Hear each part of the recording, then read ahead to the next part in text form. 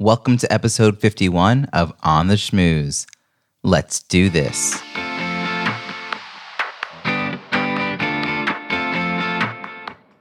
Welcome to On the Schmooze, the podcast that highlights talented people from different fields, explores how they built strong networks, and overcame challenges on their way to becoming successful leaders. Now here's your host, Robbie Samuels. The countdown continues. My book will be available in just a few weeks on July 30th. Want to get a free copy of Croissants versus Bagels, Strategic, Effective, and Inclusive Networking at Conferences? Join my launch team for the book and you'll get an advanced copied review and will be notified when it will be available free on Kindle. I am so excited to share this with my listeners. Visit robbiesamuels.com/launch team to sign up. On the Schmooze is proud to be a headliner on C-Suite Radio, which is part of the C-Suite Network, a network of 500,000 C-level executives. If you enjoy business podcasts, you should also check out C-Suite TV at c-suitetv.com. Now, onto this week's show. Today's guest has found a way to marry her knowledge of the law with her experience working with influencers to create #legal, a law firm dedicated to helping businesses succeed in a digital world. As technology created new opportunities for business owners, the legal industry did not keep up with the times. #legal fills that void. Their clients are influencer networks, CEOs of digital empires, online entrepreneurs, creatives, and small business owners. Previously, she was Director of Operations and Chief Counsel at Type A Parent, the world's premier conference, influencer network, and community for mom bloggers, dad bloggers, and the marketers who want to connect with them. She's been practicing lawyer for over 10 years and has worked for a large international law firm in New York City on complex commercial matters and for a federal district judge on both civil and criminal federal cases. She's also an adjunct professor at Seton Hall Law School. Please join me in welcoming Jamie Lieberman. Thanks for having me. Jamie, thank you so much for joining me from your office in Hoboken, New Jersey. So I want to just jump right in. I know my audience will be curious to hear a little bit more about you and your day-to-day, but since this is a podcast about leadership and building great networks, tell me, what does leadership mean to you? And when did you realize you had the skills to lead? So for me, I believe leadership is about surrounding yourself with people who do things better than you do things. I have certain strengths, but I also have certain things I'm not as good at. And so for me, to be able to surround myself with people who can accomplish those things and I can bring the best in them out, I think is what leadership means to me. I realized that I enjoyed leadership and that I was not so bad at it. When I was actually working for the judge, I was responsible for a pretty intensive intern program. And I had all these law students that we would carefully vet through, and they would all report to me. And it was my job essentially to teach them how to be lawyers in a professional environment, how to write. And I had a number of them that I had to be responsible for, plus all of my other duties. And so it was there that I really learned and started to understand what it meant to be a leader. So is there a time even way back when, like in high school or college, where people saw leadership potential in you, or where you just sort of like stepped up into an opportunity that you saw yourself?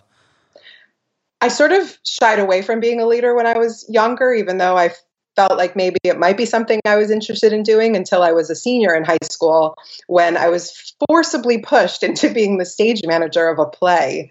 And while I found myself enjoying leadership, I don't think I understood what it really meant at 17.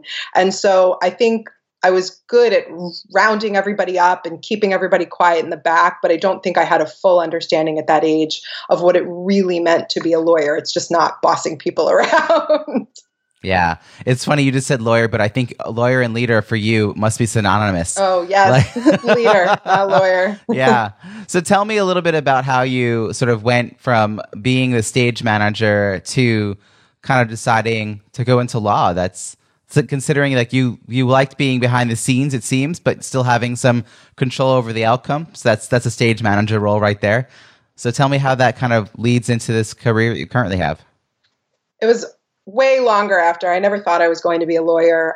Even coming out of college, I came out of college in the late 90s and I was bouncing from .com to .com because that's what you did in the late 90s. And I actually worked in human resources, which I liked, but wasn't something so exciting for me until I finally started working for a publishing company that as their HR manager. And at about a week in, the CEO of the company came and said, I don't think HR is so much of a fit for you. At which point I thought, okay, how much money do I have in my savings account? Because I may have to move back in with my parents. But in fact, what he was saying is, I think there's a better role here for you. And that role actually turned out to be a leadership role. I ended up managing about 75 people. I was about 24 years old, and most of them were much older than me. And I ran operations of this publishing company. And what happened was the economy was doing very, very well at the time. And then 2001 happened and the economy kind of tanked and the company started to go under. And I started negotiating all these settlements with vendors, having no experience doing any of that. And I was working with outside counsel, and I had decided, because I was 25, I was like, let's go back to school. The economy's not doing well. And he suggested maybe you should think about law school. And so that's sort of how I ended up going to law school, was because of this experience I had at this publishing company. It was never something, frankly, I had ever even thought about, but turned out to be some of the best advice I've ever gotten. It's really fascinating to me when, in retrospect, you can look at sort of the broken road of a career, and there's some thread that goes through it, but it's like only in retrospect can you sort of see it. But I do see that you were open to opportunities, but you also got pushed into some of them. So, so there's a way in which you were like, I could do that, and someone else was like, yes, you can, and only after getting convinced a few times did you venture.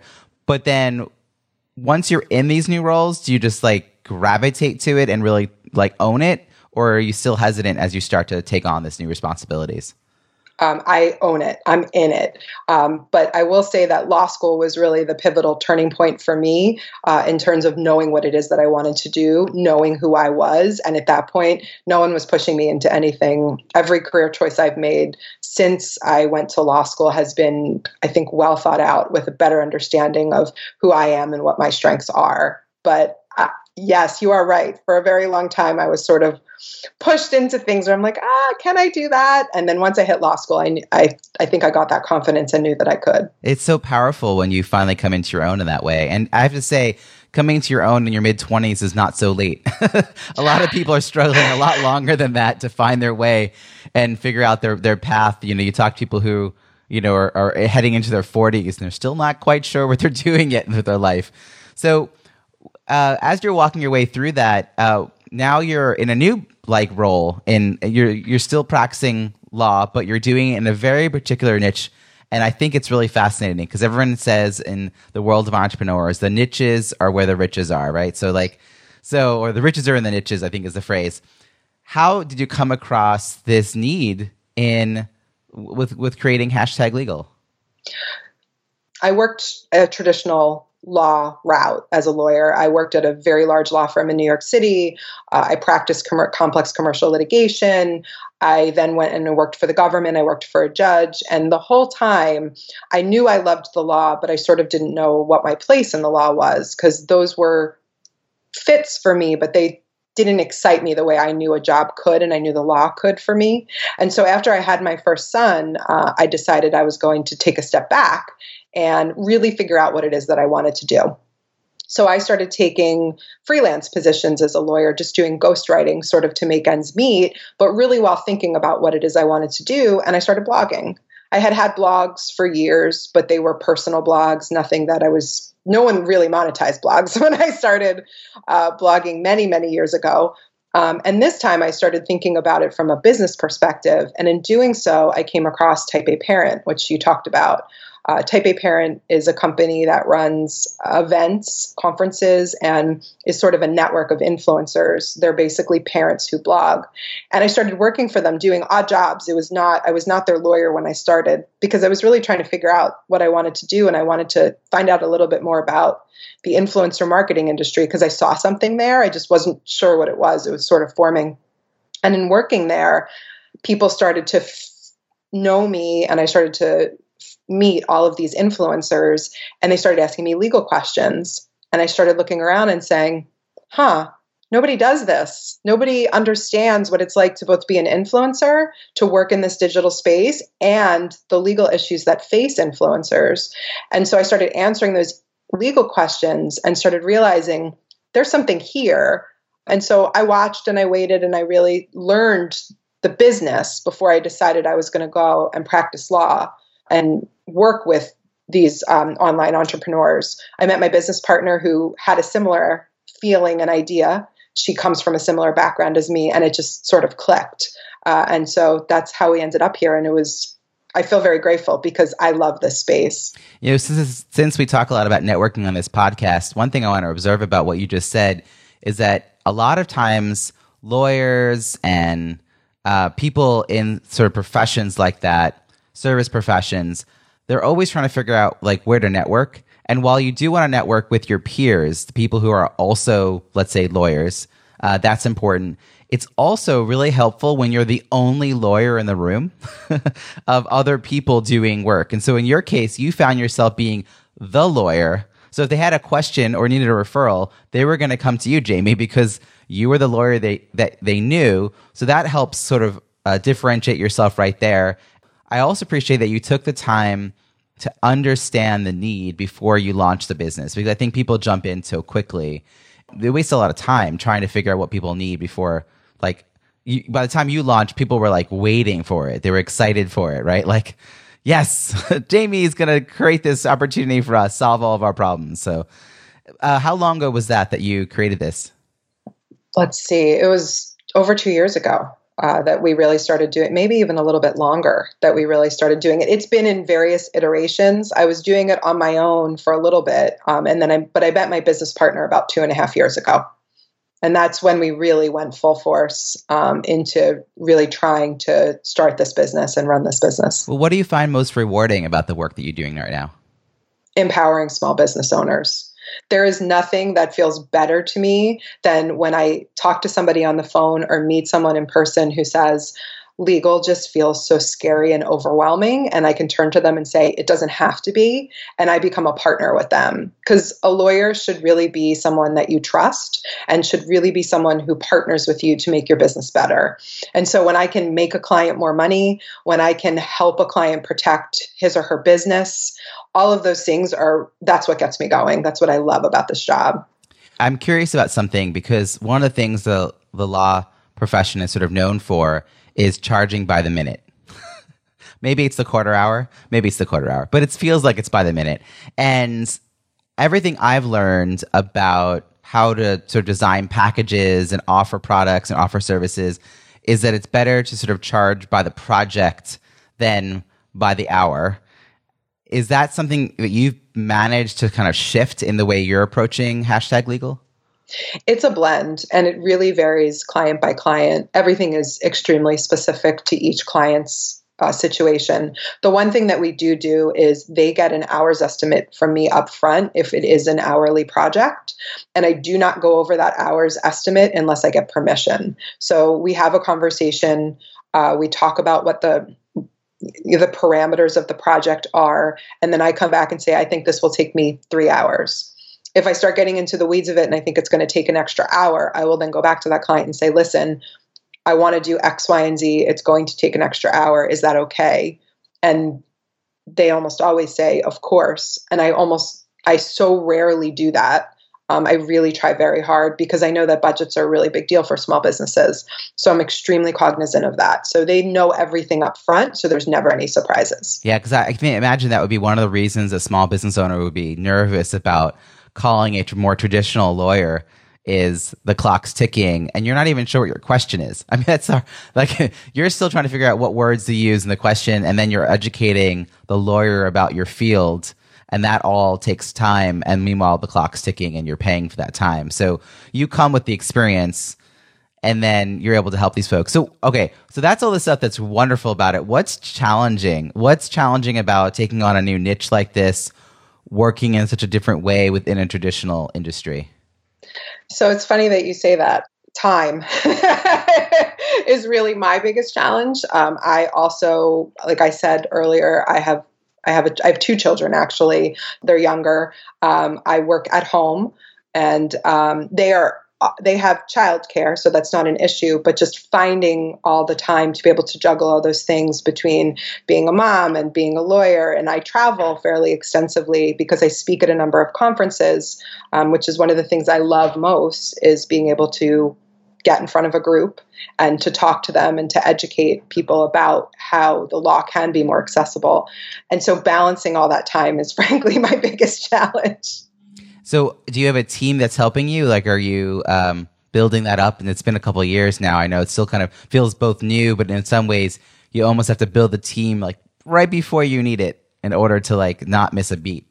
Yes, we have an unbelievable support system. That is what enables me to find all the time and to be able to juggle everything. And knowing, like I said, what we talked about sort of when we started this conversation, knowing what my strengths are and having somebody else who's there to be able to do those things for me. So what are the things that you feel most comfortable kind of delegating? What are the things that you're like, that's not mine, I know it, I want someone else who loves it to focus? The back end of my website, graphic design, accounting. I have all amazing professionals who take care of that for me. And I am incredibly grateful that I found such fantastic partners who are able to sort of take that over for me. I used to think, oh, I can just do that flyer, or I can come up with that. That's the worst idea. I will spend 4 hours putting something together that my unbelievable graphic designer can do in about 5 minutes. It's silly. Yeah, it is amazing when you start to really build a team like that. So there's this sort of common struggle when you're striving for success, this idea of worrying about being wrong or failing. What is something that you're particularly not good at, and how are you backfilling that? Organization. That is my kryptonite, and I'm incredibly grateful because my business partner is without question the most organized woman on the planet. Her label maker is her favorite thing. She is just all about the Trello boards. She's phenomenal. That is such a talent that I just don't have.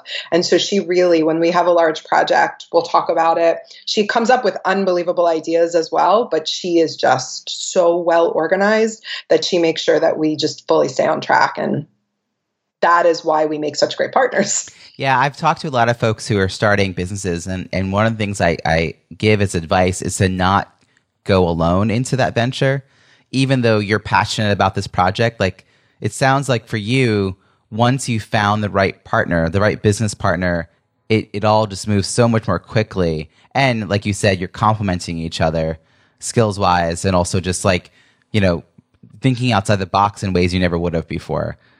Is there other advice that you would share with people who are thinking about starting their own venture? Be prepared to fail is probably the biggest piece of advice that I give to people. And don't wallow in it, but learn from it. So I've certainly launched products or approached clients or gone to conferences that were just not a good fit. And so instead of beating myself up about it and saying, oh, I can't believe I did that, or it's really looking at those failures objectively, knowing that you can't be perfect, taking something from those failures and moving forward. Because you can really get lost in the muck when you're running your own business without being able to step back and say, what did I do great there? What did I do not so great? And how can I, continue that in the future? Yeah, and having another person who's there in the room with you, helping you think that through is probably get you out of your own head. Yes. You mentioned this earlier, but I'm really curious about this idea of, I don't know whether it's work-life balance, because that feels a little bit off. I think it's like work-life integration. Yes. Because I am also a work-at-home parent, and I have a toddler. I know your children are a little bit older than that, but still, they take a lot of time. So, what are you doing to think about that? Like, what's self-care look like in the world of, entrepreneur, at-home parent, all of those things? This is a question I'm actually very passionate about. I work out every single day. It is something I do for myself. I take 1 hour to myself and I go exercise. And I don't exercise in the house. I go to a gym for a class that I have signed up for that I will get charged $20 if I don't show up to. And I don't want to get charged $20 if I don't show up. That is my self-care, and I take it very seriously. And I need that for myself. I need that 1 hour for myself because I feel like the other 23 are dedicated to everybody else. Yeah. Is there something in particular you've been struggling to integrate, some sort of habit other than going to the gym? Do you really mean every day when you say every day? I do. Wow. I'm one of those. Yeah. It's great when you can find that. So is there something else that you're trying to work in, given the other 23 hours are still all there? I mean, there's loads of things I would love to do. I live in a city, and so I miss going shopping or going somewhere. Everything I do, all my shopping is online. This is all personal care, I assume that we're talking about. Everything I do is online. So I don't have that experience of like grabbing a girlfriend like I did, pre-kid and pre-owning your own business and going and having lunch and shopping for a few hours. I would love to be able to integrate that more. And I can't find the time to do that. It is interesting what now counts as downtime for me. My wife was just saying the same thing, like, listening to 15 minutes of news on MSNBC is like downtime. If it's uninterrupted, I feel like, I'm just sitting here listening to this show. So get it where you can. So we're shifting gears a little bit around like this piece about networking. You've been building up a professional network now for many years. It sounds like it's really expanded quite a bit in the last 5 years. You're speaking a lot of different places. I know it's something you really love to do. How have you been sort of nurturing that network? Not just building it, but sustaining it. For me, a lot of my network and the people that I connect with most, we connect online because the majority of my clients and the people who I work with, or they exist online. That's sort of where their businesses are. And so it is staying active in those groups where I know that a lot of the people that are in my network are, and just being a part of the conversation, not just chiming in when somebody asks for a lawyer, but when someone says, hey, do you have a great app for X? Or do you, whatever the case may be, because I am not just a lawyer, I'm also a business owner. Or like the other day, somebody just posted, anybody know of a good accountant that specializes in online businesses? And I love my accountant. So I threw her name in there as fast as I possibly could. Things like that, just really being there to help out people, not just for any other reason than it just makes me feel really good to be able to connect people and to let people benefit from maybe some of my failures or some of my successes. Yeah, it sounds like you're always trying to figure out how to add value, not just through your professional services, but just by being in the room or being in the space with them. You mentioned that you go speaking, I'm assuming this is at conferences, and I have a book that's out called Croissants versus Bagels, Strategic, Effective, and Inclusive Networking at Conferences. And because you haven't heard of this, I'm going to give you a quick understanding of the croissants and bagels. When you go into a networking event or a conference, people stand in the hallway in those tight networking circles, really hard to break into. Those are the bagels. If someone kind of inside that space opens up their body language and makes some room for someone to then join that circle, that's the croissant you're looking for. And so it's the stickiest concept in the talk that I've been doing for years, Art of the Schmooze. My question is there anything you're doing purposefully in preparation for these events, whether you're going to speak or going to attend or both? How are you maximizing that time away from home, that time away from your business, and knowing that you're going to get the most value out of it? There's two ways I find that conferences are most effective. One is being active in the Facebook group ahead of time. So you sort of get a feeling for, because almost all conferences have a private Facebook group at this point. The conferences I attend, which are typically online entrepreneurs, influencers. So being active in that Facebook group, and even if you're not active, if you're not posting all the time, but just reading what everybody's writing about, because you start to see what people are interested in and what issues are facing the people who are attending these events. And the second I find is partnering up, finding somebody there who is a great connector, somebody who will introduce you to people. My most effective conferences are with when I know I'm going to be meeting somebody there who knows a whole host of people I've never met before. And then the same for that person I'm meeting. And then we just introduce each other. Hey, have you met so-and-so? You guys would have X in common. I find that there are a lot of people in the world who just love to connect people. And so I'm one of those people. I love introducing everybody to everybody. And so if you find other people who are connectors that way, who will introduce you to people you may have never met before, that is a great way to network and meet some amazing new people at a conference. This is such a great tip. Are you explicit with this other connector about the exchange here? Like, I'll do this for you, you'll do this for me. Like, how do you approach that? Well, usually, to be honest with you, it's a friend or somebody that I know, and I'll say, hey, let's, team up, let's go in together. I have a couple that I just sort of always do this with, a couple of people if we're going to be at the same events, and it's sort of become a bit of an understanding. But we've had the people I do this with, I typically have more of a personal connection with. It's not just like a sterile kind of business relationship. We're sort of invested in each other and we want to help each other out. That's great. I love that tip. I think a lot of people are going to events because they have to or should. And at the end of a long weekend, they're kind of exhausted and they don't know if it was worth it. And they're stressed out about work and all home stuff, but they also don't know if they're going to apply anything they learned, back on their business. Do you have any tips for how to make sure that the takeaways actually get used? Accountability groups. I find that those are fantastic, and more people are sort of forming them at these events, and I see them in the Facebook groups afterwards.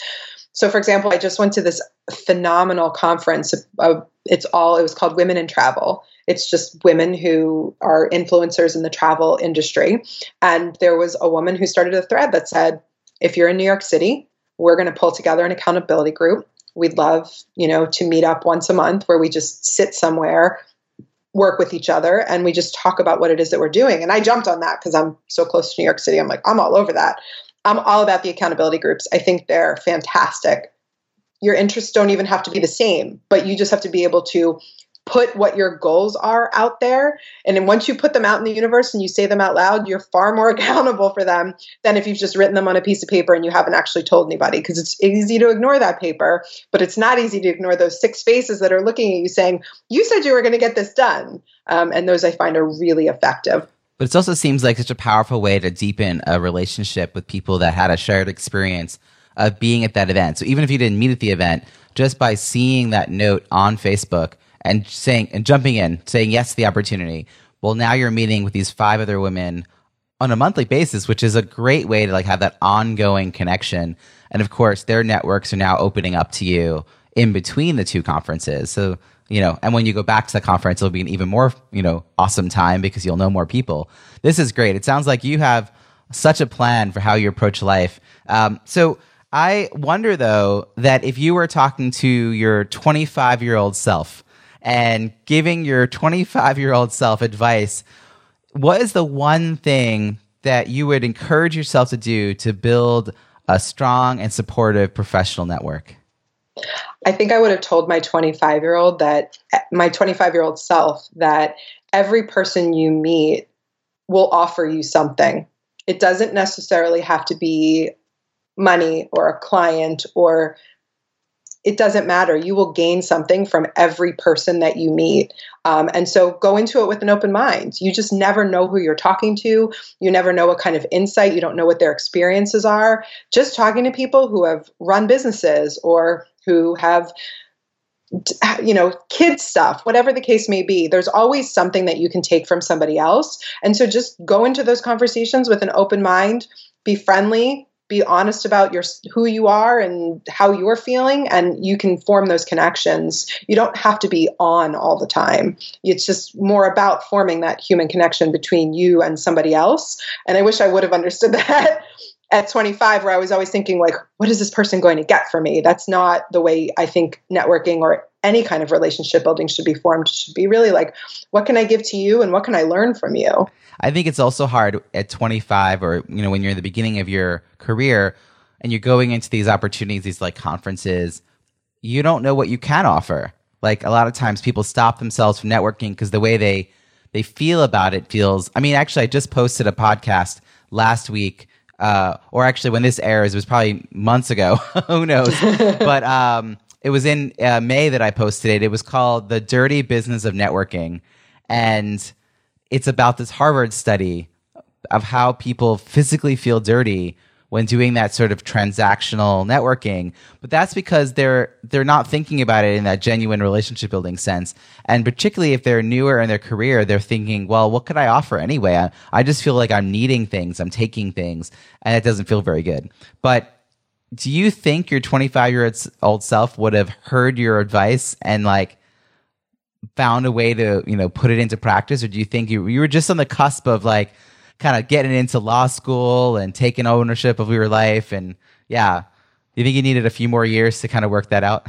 I think maybe 28-year-old self would have heard that. Yeah. Saturn's return. But I will say for the people who may be listening who are in their 20s and just starting out, I learn an incredible amount from people who are much younger than me because there are trends that I don't catch that they do and they tell me about. So I think that there's value from every age, and you can I learn from everybody. So I think that if someone does feel that way, you shouldn't, because there's so much to be learned. Everybody has a life experience. Everybody's walked a different route, and there's just so much to be learned from everybody that I don't think there should be. If you approach it from that, I just want to get to know somebody, meet somebody, then I think that you can learn something from everybody. I actually recently talked to an influencer who was talking about we're saying like the idea of building your personal board of directors. And this is a really great concept. And he said, actually, I think one of the people I'm going to invite onto my personal board of directors is my intern, because the intern knew a lot about social media and particularly like how to use it for marketing. And it was very new to this influencer. He like knew it was necessary, but he didn't really know how to optimize it. And so he's like, oh yeah, like I'm teaching this intern all these other things about business, but this is something that I can ask him to teach me. And so yeah, don't discount your skills or your offerings of what you have to give to the world, no matter what age you are. So if we were to be checking in again a year from now, which I hope we will be, and you're sharing just what an amazing year it's been, what are the accomplishments that we will be celebrating together? I have a big goal for myself that I am going to start my own podcast. So I just said it out loud. So now I've made myself accountable. And I also, I want to do more keynote style talks. So that's another thing that is a personal goal of mine. Professionally would be to be able to just continue to connect with the type of clients that I resonate most with and that connect most with me, and that I can continue to help make legal feel very easy for people instead of that I don't want people to have a pit in their stomach. So if a year from now I have more clients that are saying, I don't feel nauseous when I have to talk to my lawyer, then I feel a lot better about it. That's a good goal. So how can people find you and follow your work? So you can check out our website at #legal.com. You can email me at Jamie, Jamie, at #legal.com. And those are two of the best ways. We're also on Facebook. You can find us there too. That's great. Well, thanks so much, Jamie. Great talking to you. Thank you. It was great chatting with you too. I hope you enjoy the interview with Jamie Lieberman. Such a pleasure to speak with her and learn about her leadership journey. What is your key takeaway from our conversation? Something you'll put into action this week that you'll benefit from for years to come. One of the things that stood out for me was how early on Jamie was encouraged and even pushed into taking on leadership roles. It wasn't something she saw in herself until she was in law school. Do people you trust have high expectations for you and keep pushing you to take on roles that are outside your comfort zone? Maybe it's time to listen to them and see in yourself what they see in you. Look around at the opportunities to step up and identify a role that aligns with your personal or professional goal. Announce your intentions to a few people you trust so they can hold you accountable as you make an effort to widen your comfort zone. You can do this.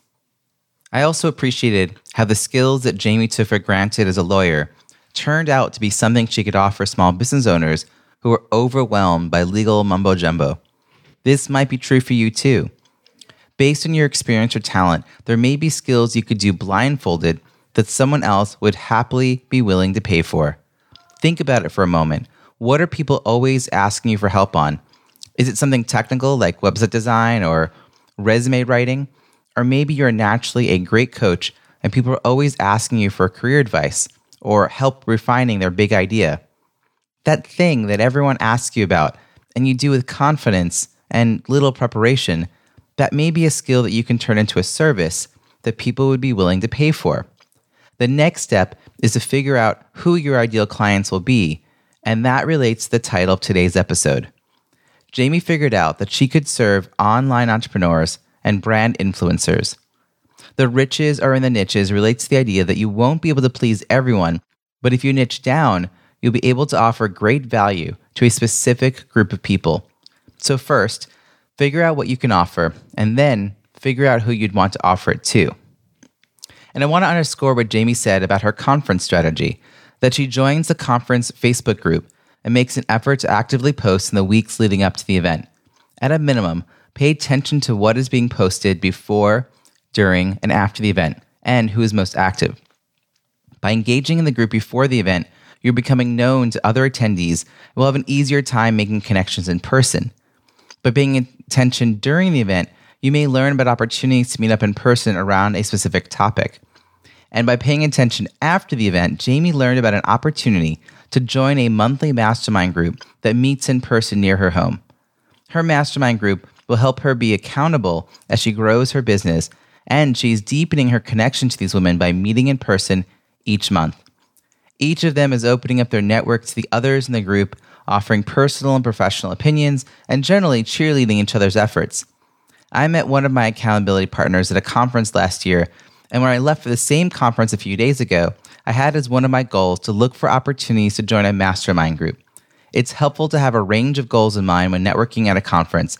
Then you'll know an opportunity when you see it. Is networking an important but your least favorite part of your job? My coaching clients felt the same way. Through a combination of technical tips, accountability, and a bit of inspiration, I help leaders stop wasting time networking and start building great relationships. This fall, I'm launching a beta version of a group coaching program. This is a virtual program, so if it sounds like something you'd like to be part of, we should set up a time to chat and see if it would be a good fit for you. Email Robbie at robbiesamuels.com. That's ROBBIE at ROBBIESAMUELS.com. Do you host a conference or a convention and want your attendees to feel that your event was incredibly valuable because of all the connections they made?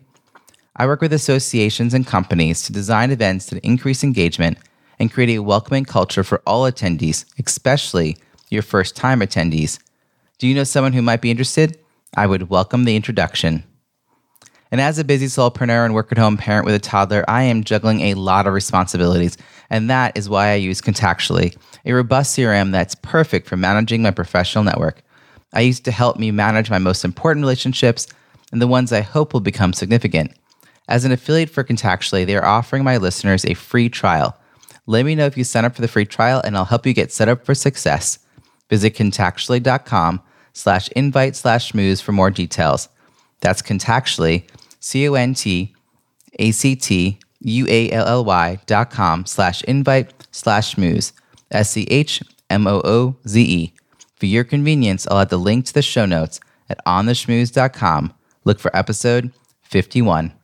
And I just wanted to remind you that you are encouraged to join my launch team by visiting robbiesamuels.com/launch team. You'll receive an advanced copy of Croissants versus Bagels, Strategic, Effective, and Inclusive Networking at Conferences, and you'll be notified when it'll be available for free on Kindle. All I ask in return is your help spreading the word, and if you feel the book is valuable, that you write a review on Amazon. If you want to discover other business podcasts, check out C-Suite Radio at c-suiteradio.com, where you'll find On the Schmooze in good company with other C-Suite Radio headliners. Before I go, I want to sincerely thank all of you who've already subscribed and left a rating and review on iTunes. By subscribing and leaving a rating review on iTunes, you're helping this podcast get discovered by more listeners.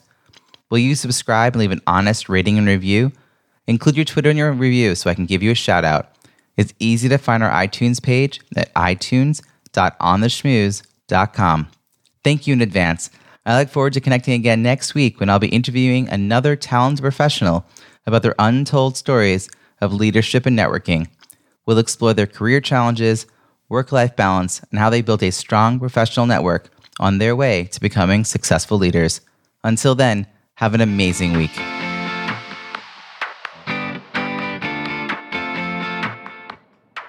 Thanks for listening to On the Schmooze podcast at www.ontheschmooze.com.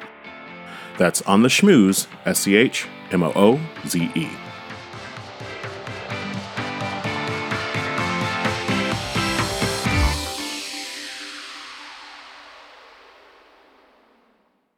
This podcast is heard along the Marketing Podcast Network. For more great marketing podcasts, visit marketingpodcasts.net.